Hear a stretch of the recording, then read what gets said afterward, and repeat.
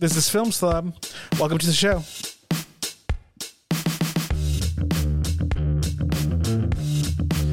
Welcome back, slobs. I know we've been a bit delayed. We are trying to get things out on schedule. I think we're giving up on Fridays. Sorry about it. We're going to release them when we got them. That's just the way it goes. We have a lot of things going on. I might be moving away to Oregon at some point later in the year, and we're still going to keep the show going. It's just hard. I got a lot going on. Forgive me. And we try to do the best we can. We don't want to be something boring to listen to. Today we're talking about Almost Famous. I love Almost Famous. It's like a very personal movie to me. I wanted to bring a couple of guests on. That didn't end up happening. I want to bring them back in the future to talk about this movie. I'm not quite sure that we squeezed all the juice out that we could have from this conversation, and I kind of wanted to leave it that way. I didn't want to get to every single aspect, but I did want to talk about this movie. And we wanted to release something this week. We had already watched it, done the research, whatever. Anyway, there's more to this conversation. It'll come later in the future. We're allowed to do that. Listen to the thing. It's fun. It's a good movie. Thank you for listening. I'm recording this post-show. We already recorded it. I enjoyed the conversation. Patrick and I hung out. We want to go see the Batman with the theater full of friends. Ran out of the theater for the first time. That was a really cool experience. If you haven't run out of theater before, I recommend it. It's fun. You can talk as much as you want. Bring out your cell phone anytime. Not that I use my cell phone when I'm watching movies, but you know, we have the freedom to do that. Anyway, this is our talk about Almost Famous. It was a good time. I hope you enjoy it. We got an episode with another podcast coming out. We were guests on another podcast for the very first time. That was a damn good time. It was really nice not to be in charge of the conversation or have to handle sound levels or anything like that. We got other things going on. I mentioned it during the episode. I hope you enjoy it. Thanks, slobs. We'll see you next time. I'll see you next week. Enjoy the show.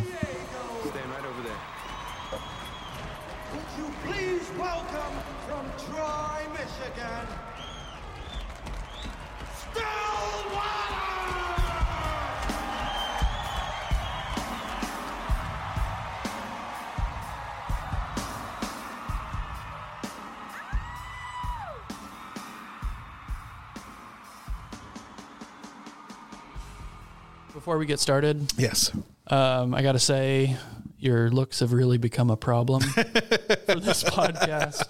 You're supposed to be the loquacious host with the good looks, and I'm supposed to be you're not supposed to. The co-host with Mystique. Yeah, the pensive co-host with Mystique. All right, so obviously today we're talking about Almost Famous. I've been wanting to talk about this movie for a while. It's kind of a weird thing to talk about, actually, because I think this movie is like widely adored, but recently I have found out like not everybody likes it. Yeah, I didn't like it at first. Exactly. Like, what the fuck? Like, I told Roxy, hey, there's people that don't like Almost Famous, and she's like, that doesn't make any sense. Yeah, I mean, it makes a little bit more sense to me now. Like when we were talking to Roxy last time, we talked about movies as a social experience. Yeah. And I think the first time I watched this movie, I was just with somebody like I didn't really want to be hanging out with. And the movie's, it's long. So I was just like, it was torture. Like I just wanted to like. Is it long? I think it was like 2 hours and 40 minutes. Really? Yeah. This version, the one. I think maybe I watched the. Because there's a director's cut. That's like the only thing you can get on Blu-ray. Like the only thing available on Blu-ray is the director's cut, and I think that's like 2 hours and 40 minutes. Yeah, that was really the only version that I could find for this. Yeah, and it's long. It is long. I watched it recently, and it was amazing. Probably because you watched the shorter version. Yeah. No, I watched the 2 hour and 40. Really? Yeah. Interesting. Yeah. Where'd you watch it? Did you just download it? I watched it at my house. Yeah. But did you download it? I got it on Amazon Prime. I rented it. Oh, nice. I couldn't find it. Good for us. Yeah. Totally paying for everything that we want. What was I going to say? Okay. I think what's important about this movie contextually is not historical, but the time at which I came to the movie. So 2001. And I think this is 2000. This movie's 2000. Yep. So I think that's why this movie lands the way it does with me. And I think that's like valuable in a very specific way. You were in middle school. You were... Yes. Yeah. I'm like, this is 8th grade going on 9th grade. I'm not sure I saw it that early, but I know I saw it in high school and it meant the fucking world to me. Yeah. It just seemed to speak volumes, like, to my own experience about like what I was going through. This movie came out September 13th, 2000. My birthday is September 8th. So just 5 days after my 13th birthday. And this is like the perfect movie to watch for a teenager, I think. Yeah.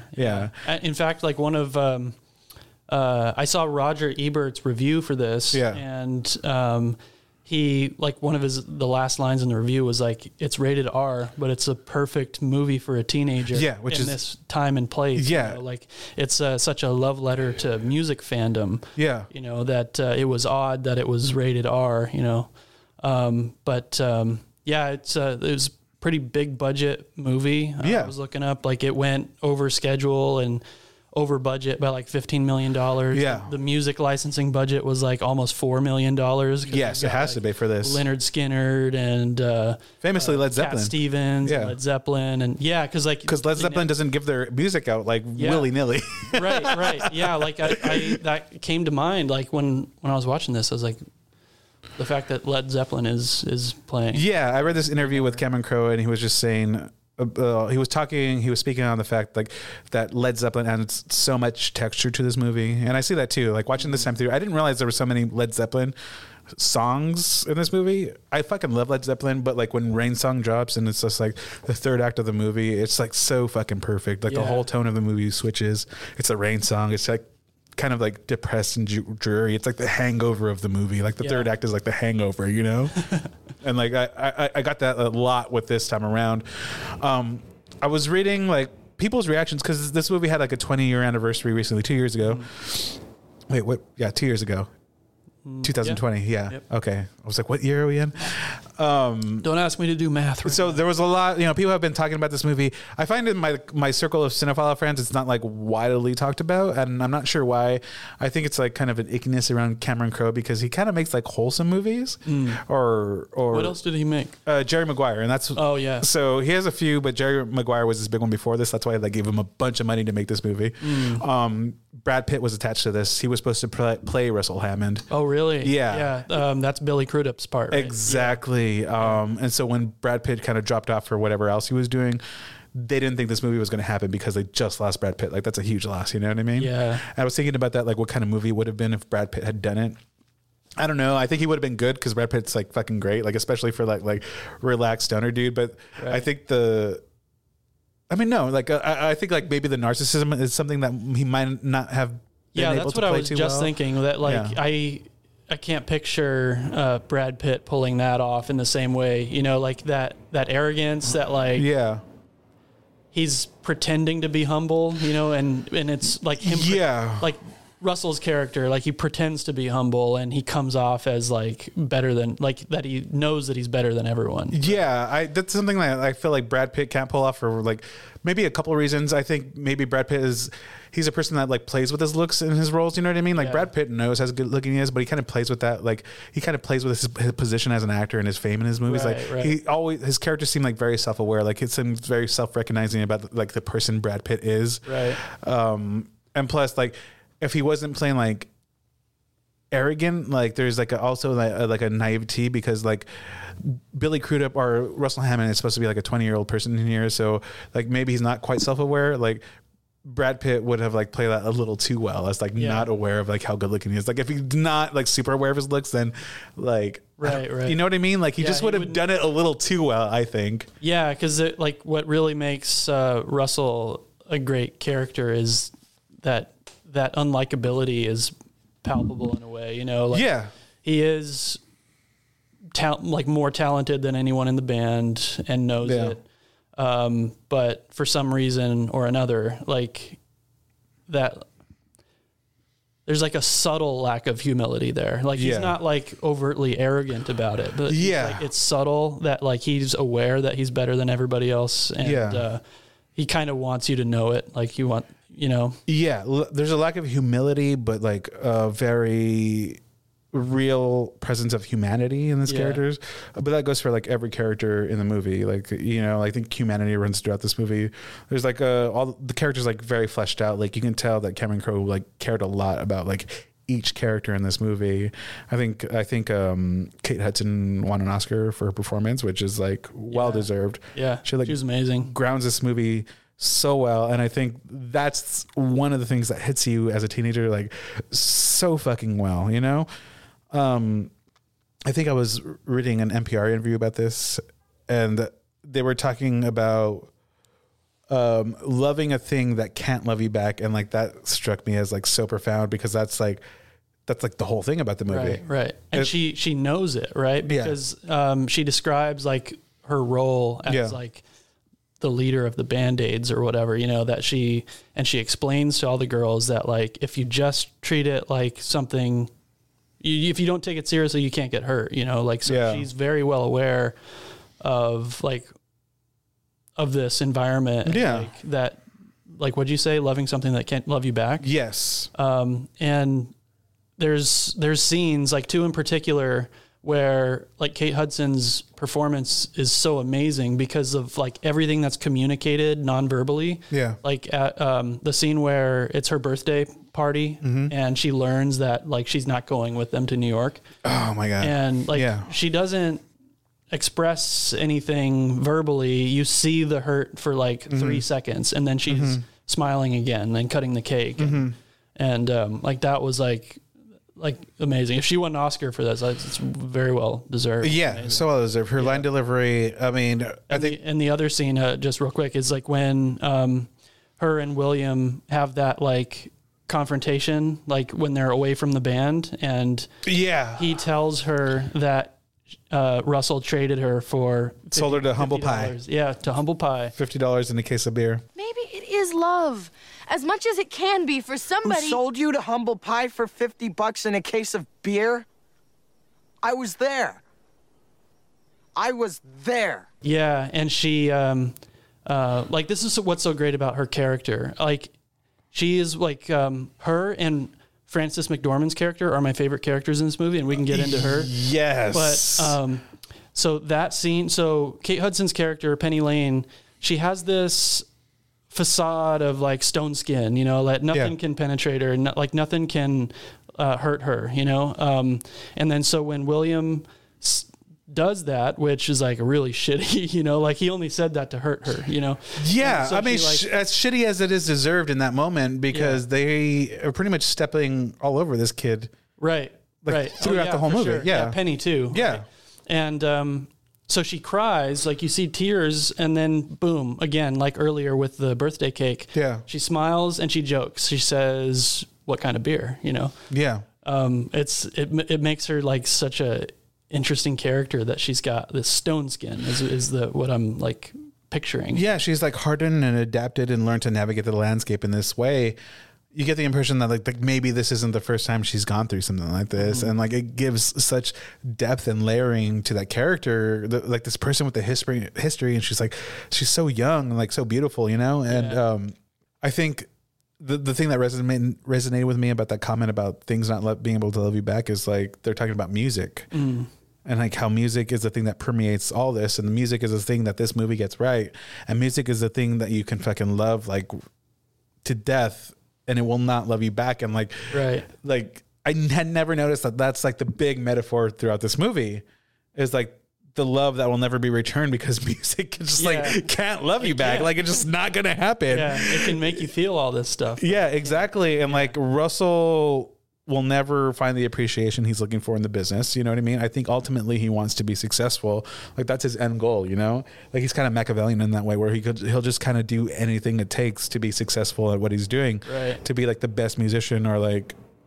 and he like plays at humility. Like he plays like he's sticking around for the rest of the band or whatever. Like these are his friends. It's like or a whatever. part, you know? Yeah. It's like, oh, successful people need to be humble. Yeah. So I better at least appear to be humble. Yeah, you know? Exactly.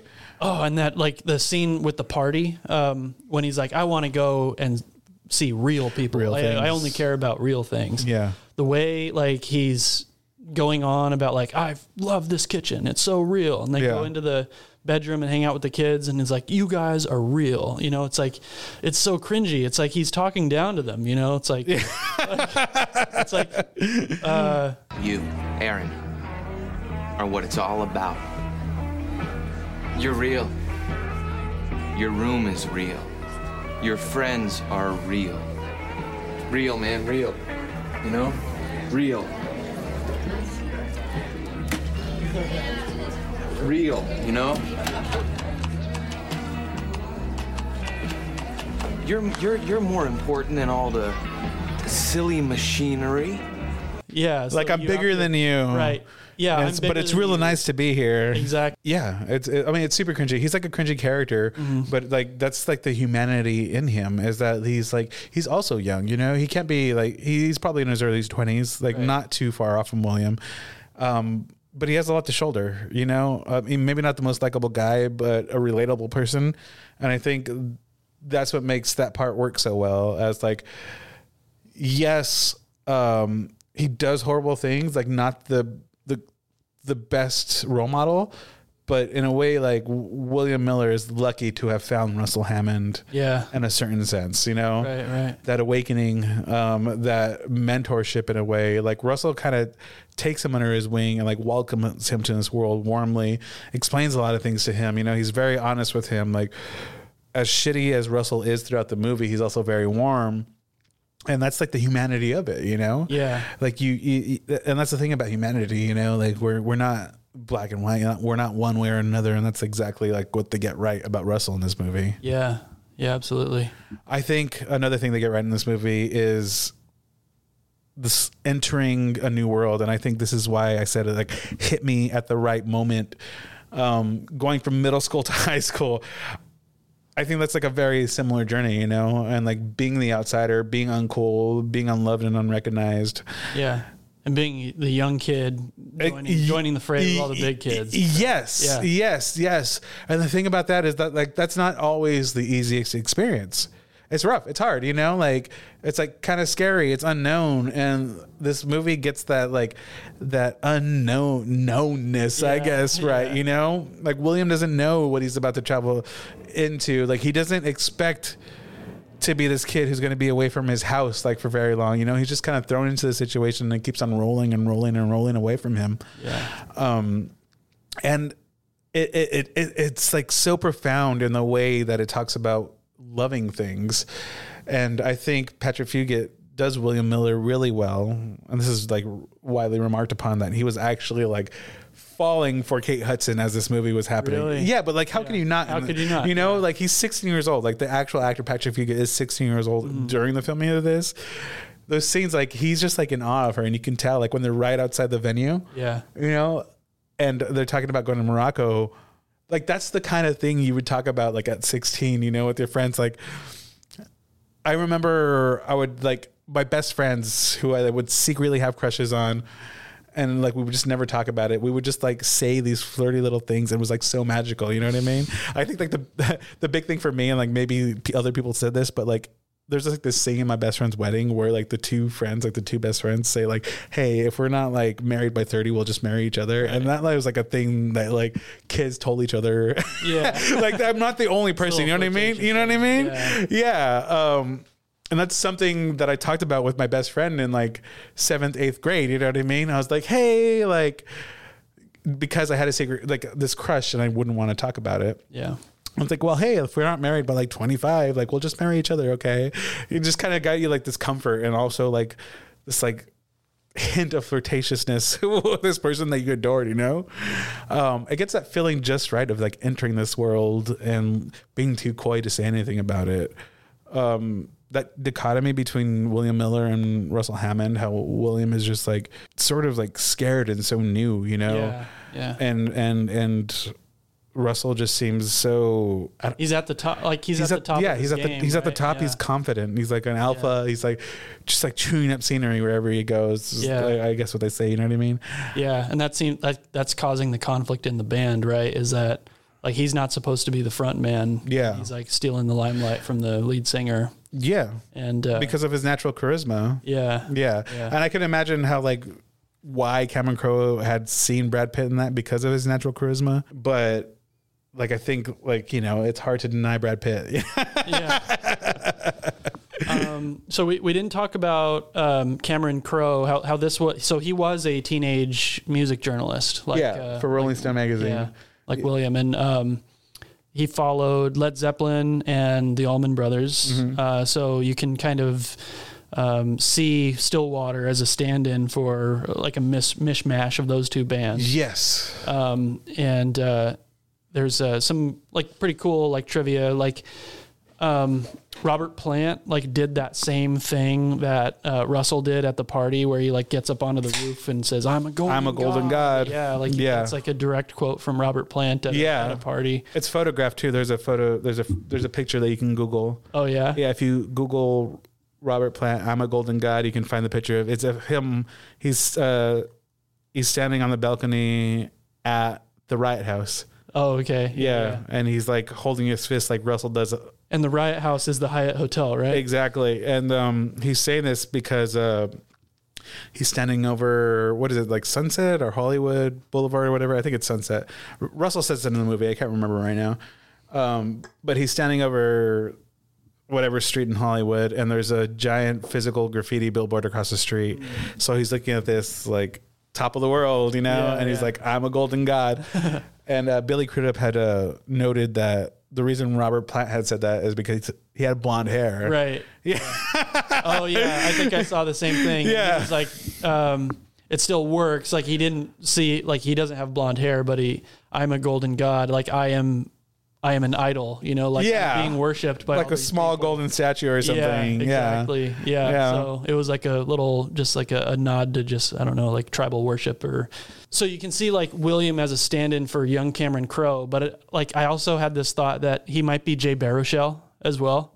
Because did you notice? So like this movie has like a bunch of cameos and we can get into it. But did you notice the young Jay Baruchel? Yeah, of course. The kid, the Led Zeppelin fan. Yeah, so he's following around Led Zeppelin. Yeah, like Cameron Crowe followed around Led Zeppelin. So I kind of see like maybe Jay Baruchel is more like that might be a little Easter egg that it's like he's a little bit more Jay Baruchel because he's the one following around Led Zeppelin, and that character is much more just like a homer. You know, like he's just. A homer? A homer, like geeking out for the band, you know. Like not a is that what you call that? Yeah, a homer. Yeah. I've never heard that. Like I'm a homer for the Dodgers. I don't know where it comes from. Yeah, I've never heard that before. But that was my thought when I saw that Cameron Crowe covered Led Zeppelin as a teenager. And he wrote for Rolling Stone. For Rolling Stone magazine. Yeah. He said it was a lot like this. The characterization of like the people at Rolling Stone. He's like, it was exactly like that. Like the editors, they in an interview they asked him like, oh, was it really like were they really that tough on you? He's like, oh, they were even like worse. Really? Yeah. But I mean, I guess as an editor or a fact checker, like that's got to be pretty fucking frustrating. I don't know, never been in the business, but I'm sure like she seems to be like the villain in this movie, but like I'm sure like she was rightfully upset. Right. Yeah. It's like, I'm sure that environment is so chaotic that there has to be like that counterbalance in the room just to be like the bad cop and just like shut everything down. Yeah, for sure. Yeah. This is not only like a love letter to music fandom, but it seemed to me, especially after Fear and Loathing, that this is kind of like a love letter to new journalism. Yeah. This takes place in 1973, same year as Fear and Loathing in Las Vegas. Yeah. And there's a couple of references to Hunter S. Thompson in this. Yeah, directly. They mention him by name. Yeah. And then there's also a poster in one of the scenes for Freak Power, the political party that he founded. I didn't notice that. Yeah, so the symbol for that is a red fist with two thumbs. And so that's Freak Power when Hunter S. Thompson ran for correction. I think I said in the last show that it was mayor of Colorado or whatever. It was like sheriff of a county in Colorado. Yeah. But it seemed to me that like this movie is also like an homage to new journalism that, and you can kind of picture William as like a young Hunter S. Thompson gonzo journalist, because he's getting fully immersed and making himself a part of the story.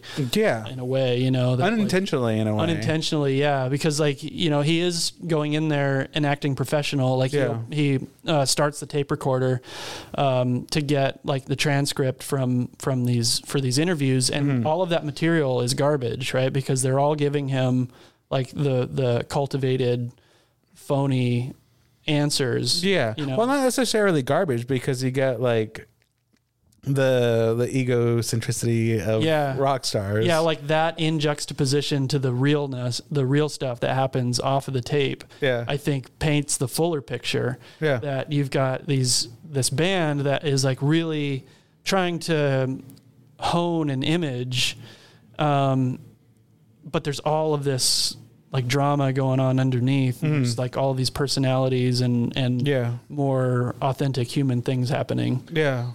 That's like another thing that the movie's addressing, is like this introduction to like music and commerce, like the forming of personalities in media and stuff like that, you know? Yeah. Like that's like Philip Seymour Hoffman's character, right? Yeah, exactly.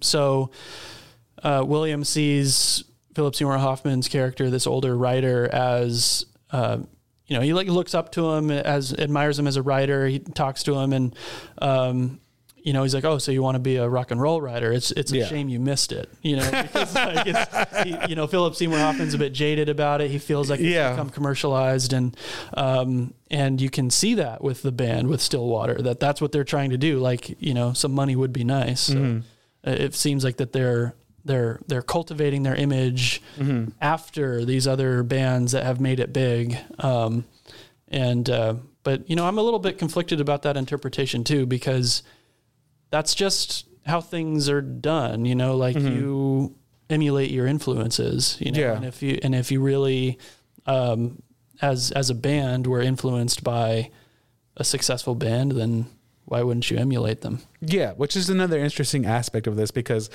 this isn't like a great band. I think that's like really cool about Stillwater. It's like, it's not like a great band. Like they even say like they're like a middling band. I think it's like mentioned to they even that's the pitch that Philip Seymour Hoffman tells William. Oh, mid-level. A middle-level band in the face of stardom. Cusp of stardom. Whatever. Which is one of the great lines in this movie. It's a think piece about a mid-level band struggling with their own limitations in the harsh face of stardom. That's great. I like what we're saying. They're not like breaking any boundaries or anything. They're just like barely getting by. But I think that places this movie like in a very like grounded place where it's more relatable, and it's not about a band who's like blowing up or something. It's not like a biopic.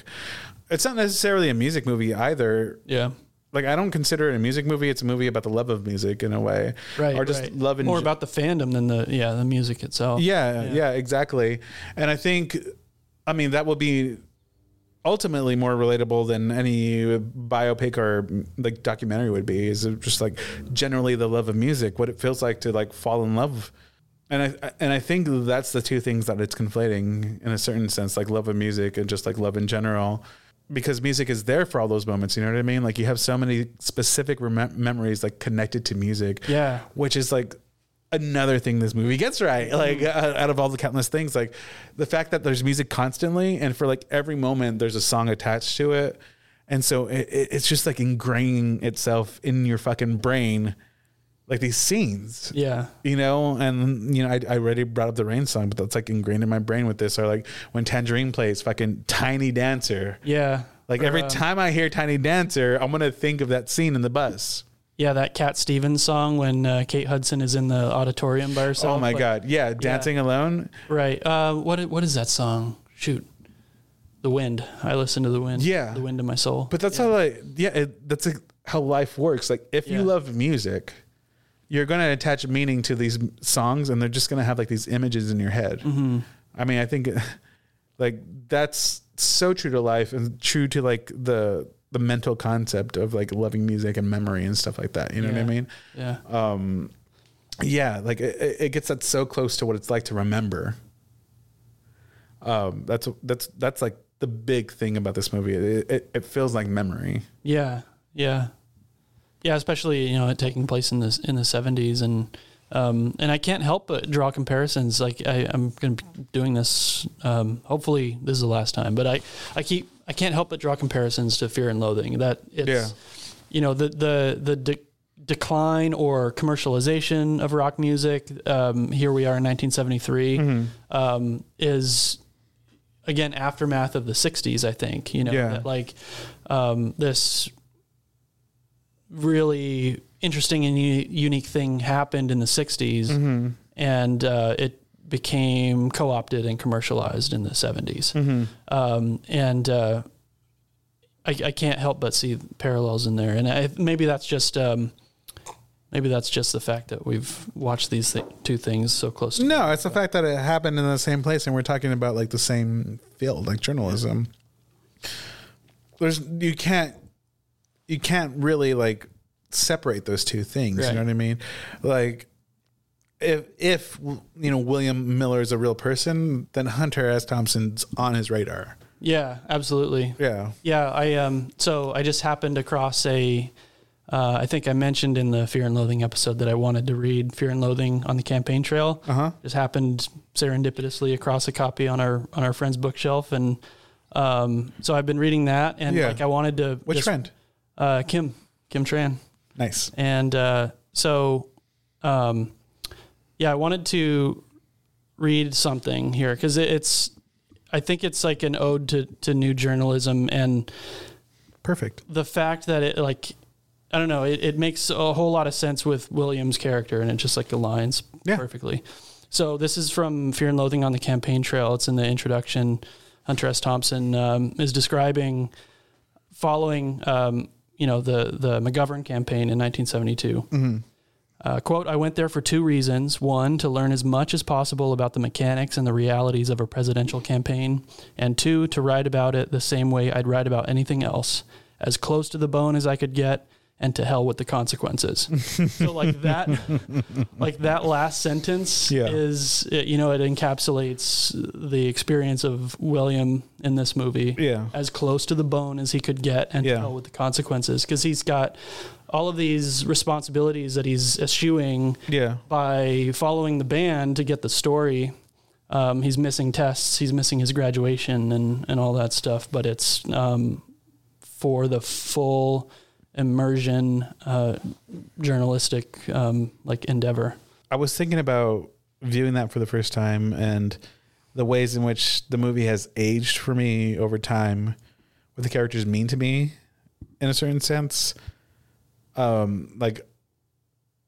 don't think necessarily Russell was like a villain in my head before, at first watch, but you've mentioned this already.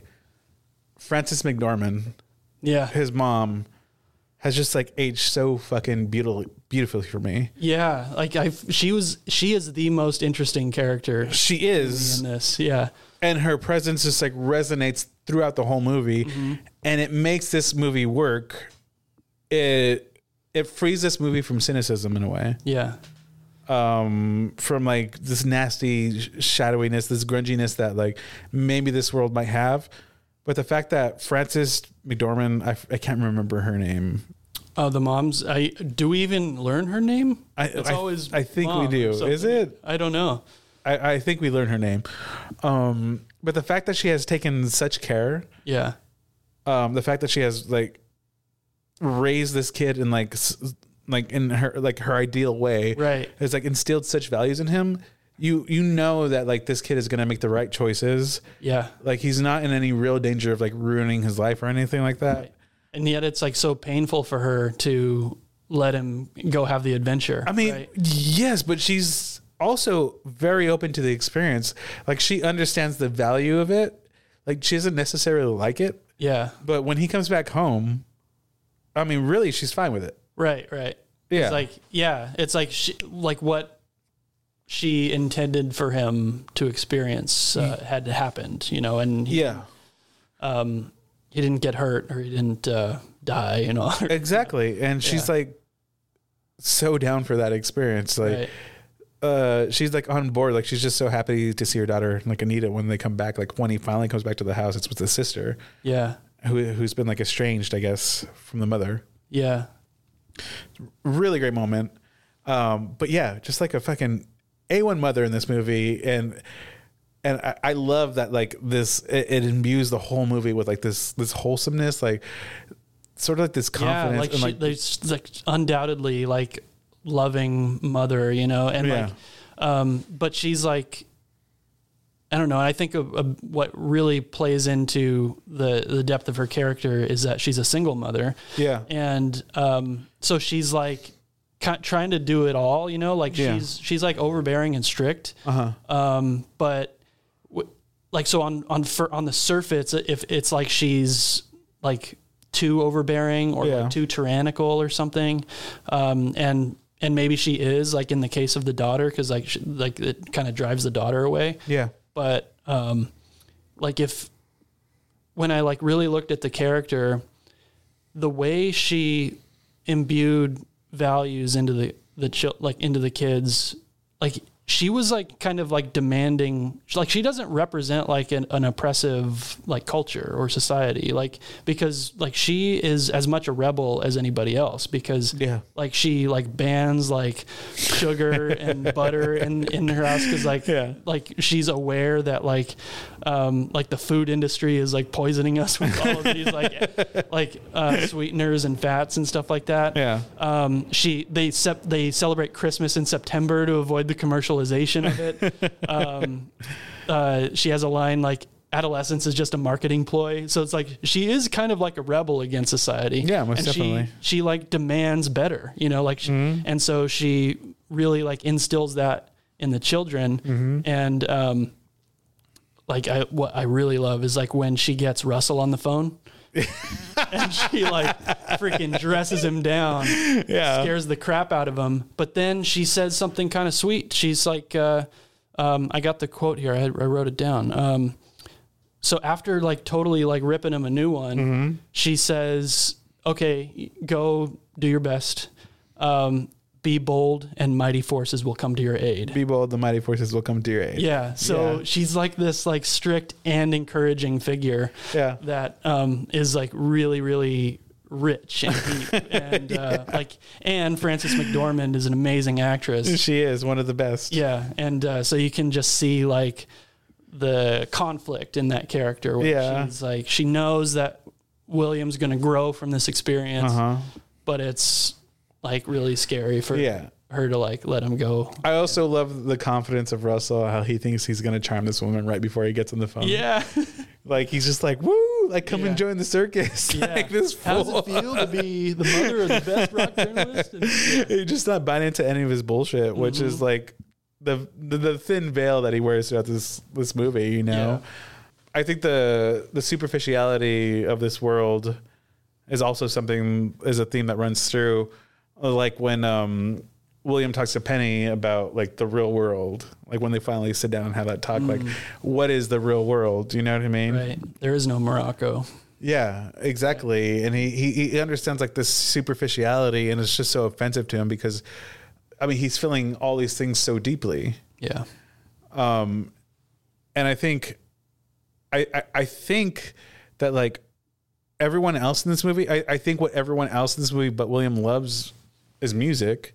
So that's the thing they're feeling deeply. So it doesn't feel fake to them. It doesn't feel forced or superficial or anything. Yeah. Because they have this like this thing running through them where like they are feeling actual love. It's just misplaced in like every sense, you know?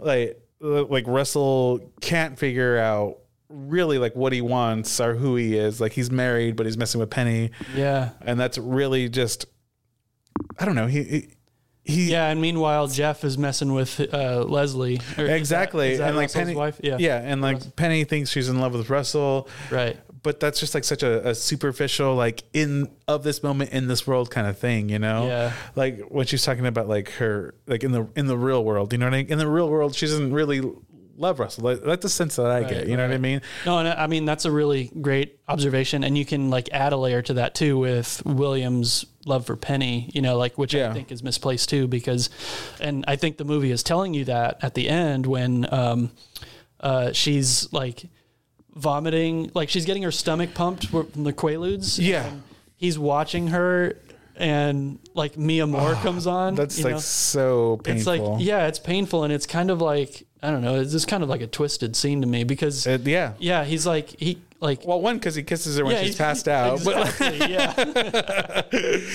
which is like, it's not gonna work today. But also just so when like they go into the song and like her feet are like curling up and stuff like that. Yeah, and there's a romantic song playing over, and it's a close up of him, and he's like, got stars in his eyes and all that. Yeah, he's like completely disillusioned. Yeah. But the thing about that is like he's still got the valuable experience of like what it means to fall in love, how to protect yourself. Like he's like gaining all this valuable knowledge. You know what I mean? And I think that's also a part of it is like he's taking like very real lessons from a superficial world because he's like so uninitiated and so young and like. I mean, that's the realness of the situation, is that it seems to me like he's so grounded and he's come from this place. He's come from this household with his great mother. You know what I mean? Like the only thing he knows is how to pick up on the real, Yeah. Yeah. And it seems to me like, he like lived 10 years in that like 1 month he was on the road, which is whatever, so fucking great. Like when he lands on, like when he throws himself on his bed, I'm just like, that is so relieving. This like isolation is like something that I get. Like this like being young can be like very isolating. I remember like feeling so left out of like so many things because I was young, and he's like adjacent to all these things that he wants, like just out of his grasp. You know what I mean? Like he wants to be a writer and he's sort of like working on it, but he's like just adjacent to it. Right. Like the same way that like Russell is adjacent to like fame, like Almost Famous, you know what I mean? Like great title. And like his big sister's telling him, you're going to be cool. You're not cool right now. One day you'll be cool. Yeah. And he doesn't ever get to that in the movie, but the fact that like these are the experiences that will make you cool one day, you know what I mean? But like we all know that experience of like not being cool, of like maybe it was like different in your head. Like, so the most relatable thing I have to this movie, story time. So when I was, I'm going to say like 12, 13, I had a cousin and he had a girlfriend. My cousin died. So he was young. He was probably like 19, 20. So he was killed and it caused a bunch of turmoil for the family. So his mom and his girlfriend ended up moving in with my family. And I was like 12 or 13 and she was like 19 years old and I thought she was gorgeous. And I was just like completely smitten by this person. And like we had this relationship where we got along so well. We would have conversations, full on conversations. She would come and she would pick me up after work and we would just go for drives. And I remember this moment where we were listening to the Smiths, like we're listening to Girlfriend in a Coma. And I just like remember not understanding what was happening. And she was like singing along. Just like, I mean, like you don't get it yet, but like it's coming, you know what I mean? Right. But does that song, is that coupled with that memory? Like does for sure. Like, Girlfriend in a Coma takes me back to that moment. And that's what's like happened in this movie over and over again. But this fact that like people are reaching out to you, people from like another world, another place, people who are older than you, people who like are kind of famous, people who you admire. He has posters on the wall, like that experience of like that world reaching out to you, like something that is unknown, something that like you're just so close to. That's like the whole vibe of this movie. Yeah. Yeah. Well, so, do you think that coolness is like ephemeral? Cause like when he comes home, the sister's boyfriend like climbs into the window and he's like, "Oh, William, you seem cooler." And this guy who seemed so cool in the memory, he's like driving the car and like peeling out. And that's the director's cut scene. Oh, it is? Yeah, because I did not see that in this one. Yeah. So I've seen that scene, but it's not in this cut. It's not in the theatrical cut. Yeah. So what happens? So he like climbs in the window while William's like typing up his story. Yeah. And he just climbs in and he has like a really awkward exchange. Like he's longing for the memory of his big sister. He's like, "Oh, what me and your sister used to do in these walls." And he's like, "Oh, William, you seem cooler." Yeah. And this guy very much does not seem cool. You know, he seems like a loser, like pining for the past. Yeah. And it just makes me think that, you know, to your point that maybe that coolness is flash in the pan, you know, like that it's like, if you have it, like you might not have it for long. Yeah, most definitely. So let's go into our favorite scenes. There's a lot. All right. Yeah, there are. But before we get to that, I am going to make a bold statement. Maybe it's not so bold. I don't know how you feel. But I think William's mom says is that if you're bold, then the mighty forces will come to your aid. Forces will come to your aid. So let's see if that's true. This is the most rewatchable movie of all time. It's a compelling art. I think you need to see not the director's cut. You just need to see the regular cut. It breezes by. It's such a good feeling. Like, this is my comfort movie. People have like many comfort movies. I think this is the only thing that comes to mind when people say like a comfort movie, like something that makes you comfortable and warm. This is the perfect movie to watch if you have a hangover. You know what my comfort movie is? What? The first 30 minutes of Fellowship of the Ring. Not even a full movie. No, just hang out in the Shire. Honestly, that's really nice. Mm-hmm. It's a good vibe. Oh yeah. Yeah, I could do that for years. Scenes. What are your favorite scenes? Okay, scenes that make the film. So when Anita leaves home, and she says, "I want to," when she puts on the record, and she's like, "This is the reason I'm leaving home." Yeah. This song explains why I'm leaving home to become a stewardess. We can't talk. We have to listen to rock music. I love you.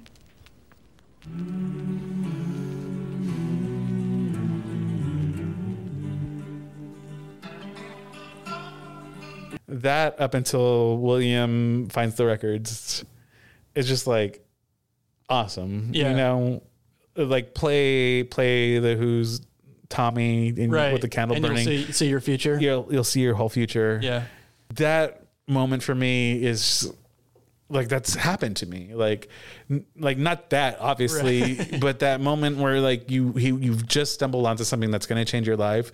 Like to find that stack of records and like to go through to see that album art for the first time. Like album art is like such a big thing for me. Like I remember like flipping through my friends' like CD cases, seeing album art, and like I remember like the first few pages of all our CD cases was like always like the same CDs and the same album art because we all had the same shit. You know what I mean? Yeah. Isn't that amazing that like it's so important to the piece, the album art that, and it's like, it's not the band that like puts that on there, right? It's like, I mean, it's partly that. I mean, they have like a designer, obviously, like, it's a lot of creativity, but there's like so many hands. In this but I think the band has a lot to say. Like I'm sure some bands have like a really clear vision of what they want the album to look like. Yeah, but that album art is like such a huge part of the experience. Yeah, but like I've had that experience with some of those albums in that stack. You know what I mean? Like Joni Mitchell's Blue, like Stevie and I, my younger sister Stevie, like have had significant moments with that album, and the fact that River plays. The river, like I think it's River or The River, I don't remember, but the fact that it plays when like he's talking to Penny about how old he is, which is another one of my favorite scenes, like when they're talking about like how old are you really, you know? How old are you? 18. Me too. How old are we really? 17. Me too. Actually, I'm 16. Me too. Excellent scene, and like why, like a testament to like Kate Hudson's powers. She's just like so charming. Like she just, I don't know what it reminds me. It reminds me of a book. I want to say Catcher in the Rye, but no, it's not that. But like the way this movie ages is very like Catcher in the Rye-esque to me because it changes every time I watch it. Yeah, like this movie is aging with me like in so many significant ways. Yeah, like I wanted to bring up the T-shirt scene. Like I love that scene where it's like the T-shirt as like the catalyst for all of the issues in the band. Yeah. And another like add-on to that is that Penny Lane like foreshadows that, like I don't know how much before that, but they're on the bus traveling, and she's kind of like leaning over to William and telling him about like he's my project. And she says like that there are issues in the band, you know, like so she like is attuned to like all of these interdynamics. Yeah. And when the T-shirt comes up and Russell is in the foreground and Jeff is in the background, that blows it up. Yeah. You know, that was a really cool scene. And like to go back to like Frances McDormand's character, like Frances McDormand's character, I feel like really supplements Penny Lane. Yeah. Because like Penny Lane is also like a maternal figure. Like to all of the other Band-Aids, like she's the one kind of like looking out for all of them. And I feel like, and I don't know if I'm being like an armchair psychologist right now, but fuck it. Let's do it. I feel like maybe that's why like William is kind of like fallen out in love with Penny Lane, right? Because like she's kind of like a surrogate mother to William too. Like she like leaves when he's about to be deflowered by the other girls, and she kind of like looks after him as like a big sister or a mother might, you know. Another one of my favorite scenes, speaking of like maternal characters with like paternal characters, Lester Bangs, the conversation when he's telling William that he's not cool. I fucking love that scene.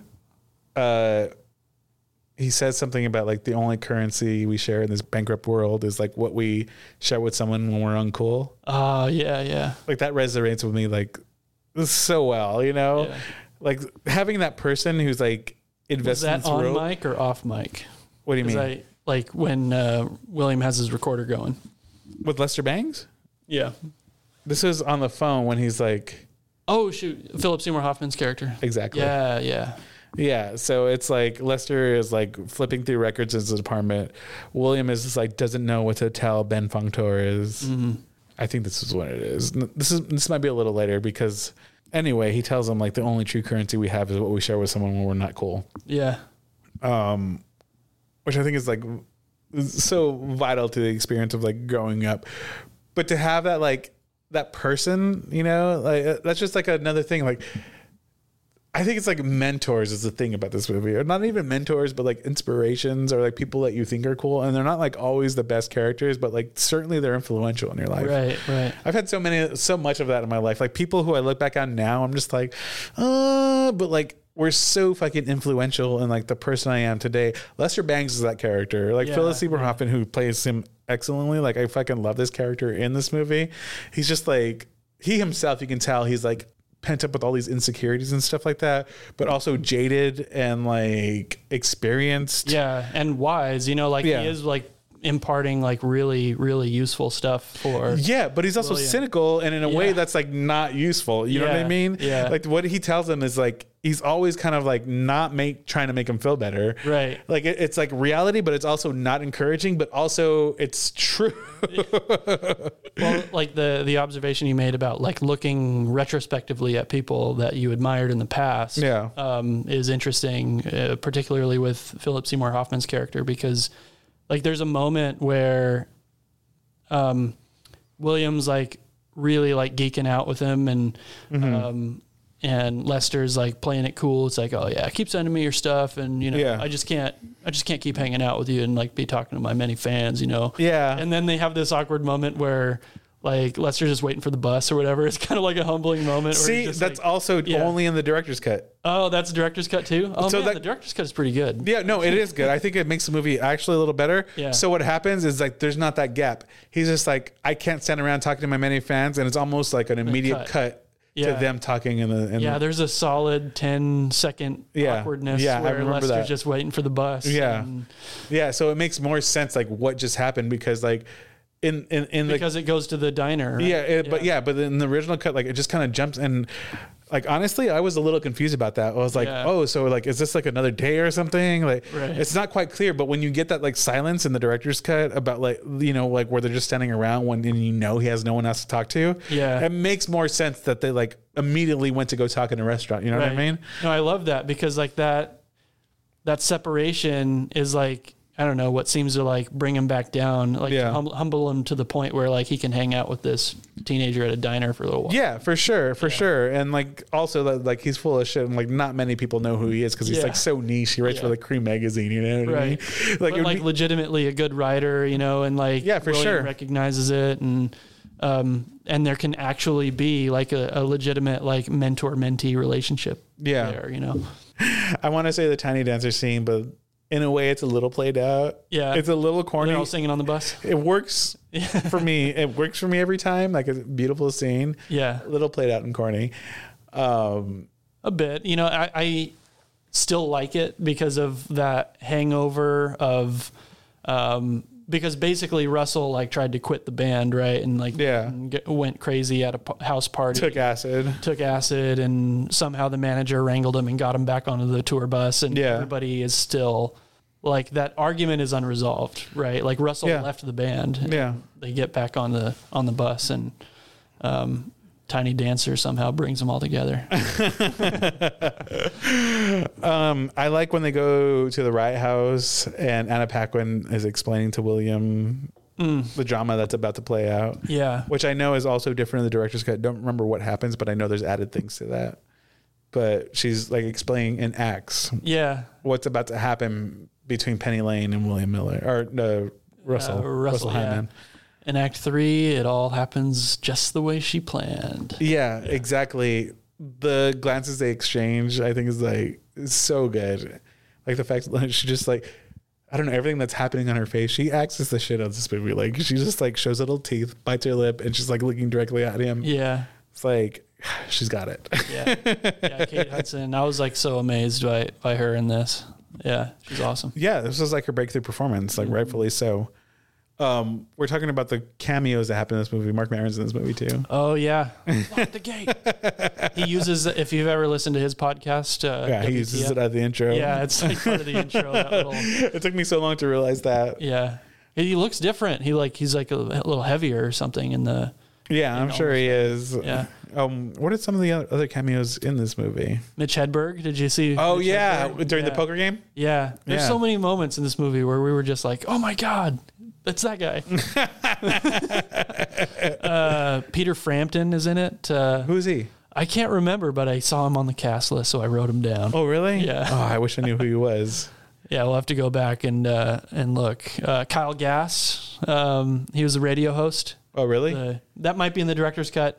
There's a guy, they're interviewing the band. That's in the director's cut. Yeah, at the radio station, and he falls asleep or something like that. Yeah, exactly. Yeah, that's in the director's cut only. Yeah, that's Kyle Gass, one half of Tenacious D.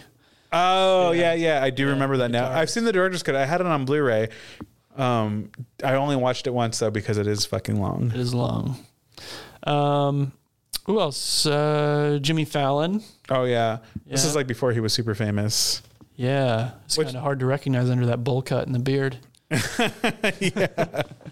The airplane scene is also another notable scene. Oh, yeah. We got to talk about the airplane scene. I can't believe we haven't. Like, that's the climax, right? Yeah, basically. Yeah. And, like, that's, like, all of the realest shit that gets into the article, right? You know? Yeah. What I loved about the airplane scene was, like, finally the punchline of the drummer that doesn't talk. He's like, I'm kidding. Really, his only big line in the movie. Yeah. He's not. No. He's not the barbecue guy. It's like, I just want some barbecue. Who's that guy? Dude, I don't think the drummer talks at all until. Yeah, until that. Yeah. Because I think the barbecue guy's the bassist. The bassist. Yeah. He's like, I just want some barbecue. Yeah. Because the bassist is. That's something I say. Like I used to say that a lot. Like if like we just had nothing to do, I said, I'm just like, man, I just want some barbecue. It's a good line to insert at any point. What do you add to the band? I play bass. Yeah, but what if we took out the bass? Like, what would be missing? Bass. We wanted to talk to people about this movie, and like, unfortunately, we couldn't get that done. So the two people have in mind, this is probably not the last we've heard of this movie, because I really, really want to talk to these people about this movie like two of my old friends I've known for like 25 years. And this movie was like significant to all of us at the same time. Like there was some like really like interesting shit happening in our relationship with these two people that was like, I don't know, interconnected in our own like melodramatic way with this movie. I was like really excited to talk to them. I wanted to do a part 1 and part 2, but like they're super busy right now, so they're unavailable, but they're both like into music, so which would be interesting. So expect to hear more about this. All right. We can do a redux. Yeah, most certainly. Is there anything else you wanted to talk about? No, I think that about wraps her all up. I think so. Expecting to hear more about this. I don't know if we're going to stick to our usual schedule of Fridays because this has kind of been all over the place, but we, look out for us. We're going to try to do it weekly. I'm not sure if that's going to work out, but we'll put them out when we got them. I don't know when this is going to come out. I'm going to put this out as soon as it's done edited. Like I'm just going to put it out. Throw it out there. Well, you want to pitch the Criterion Cult Pod? We were guests on another podcast. Yes, not too long we ago. just guested on the Criterion Cult podcast.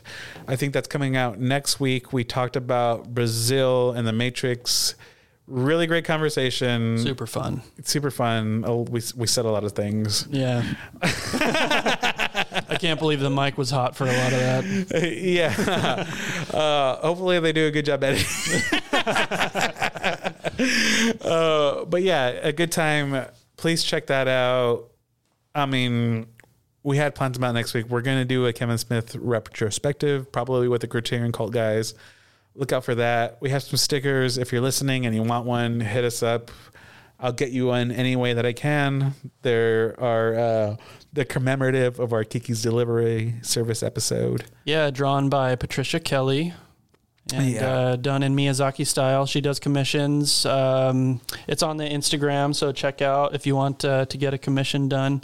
Check out the Instagram. There's a link to her page. So. Yeah, I tagged it on there. You should be able to find her that way. It's a really great sticker. Like I said, if you're local and you want one, I will try to find a way to get it to you. Thanks for hanging out, guys. Thanks for listening. We're glad to do this. And we'll see you next time. Bye. Bye. So that was our conversation about Almost Famous. I hope you enjoyed that. I had a little buzz going when that was happening. Maybe you can tell. I was slurring a little. Sorry about that, guys. It was that green tea stone beer. Good stuff. If you want to follow us, you can follow us on Instagram at Film Slobbery. That's FILMSLOBBERY. You can follow us on Apple Podcasts and Spotify Podcasts. Subscribe. Leave us reviews. That's what reviews and comments. Tell us what to do. Share your thoughts. Let us know what episodes you want to hear because we're kind of open to that. We have a running list, but we're open to new ideas. Music you're listening to now is recorded by Randy Flores, written by Randy Flores, all that good stuff. Next week, we had that guest spot. Mentioned it 3 times. Listen to it. It's good stuff. Thanks for listening, guys. Appreciate you. We love you. We'll see you next week.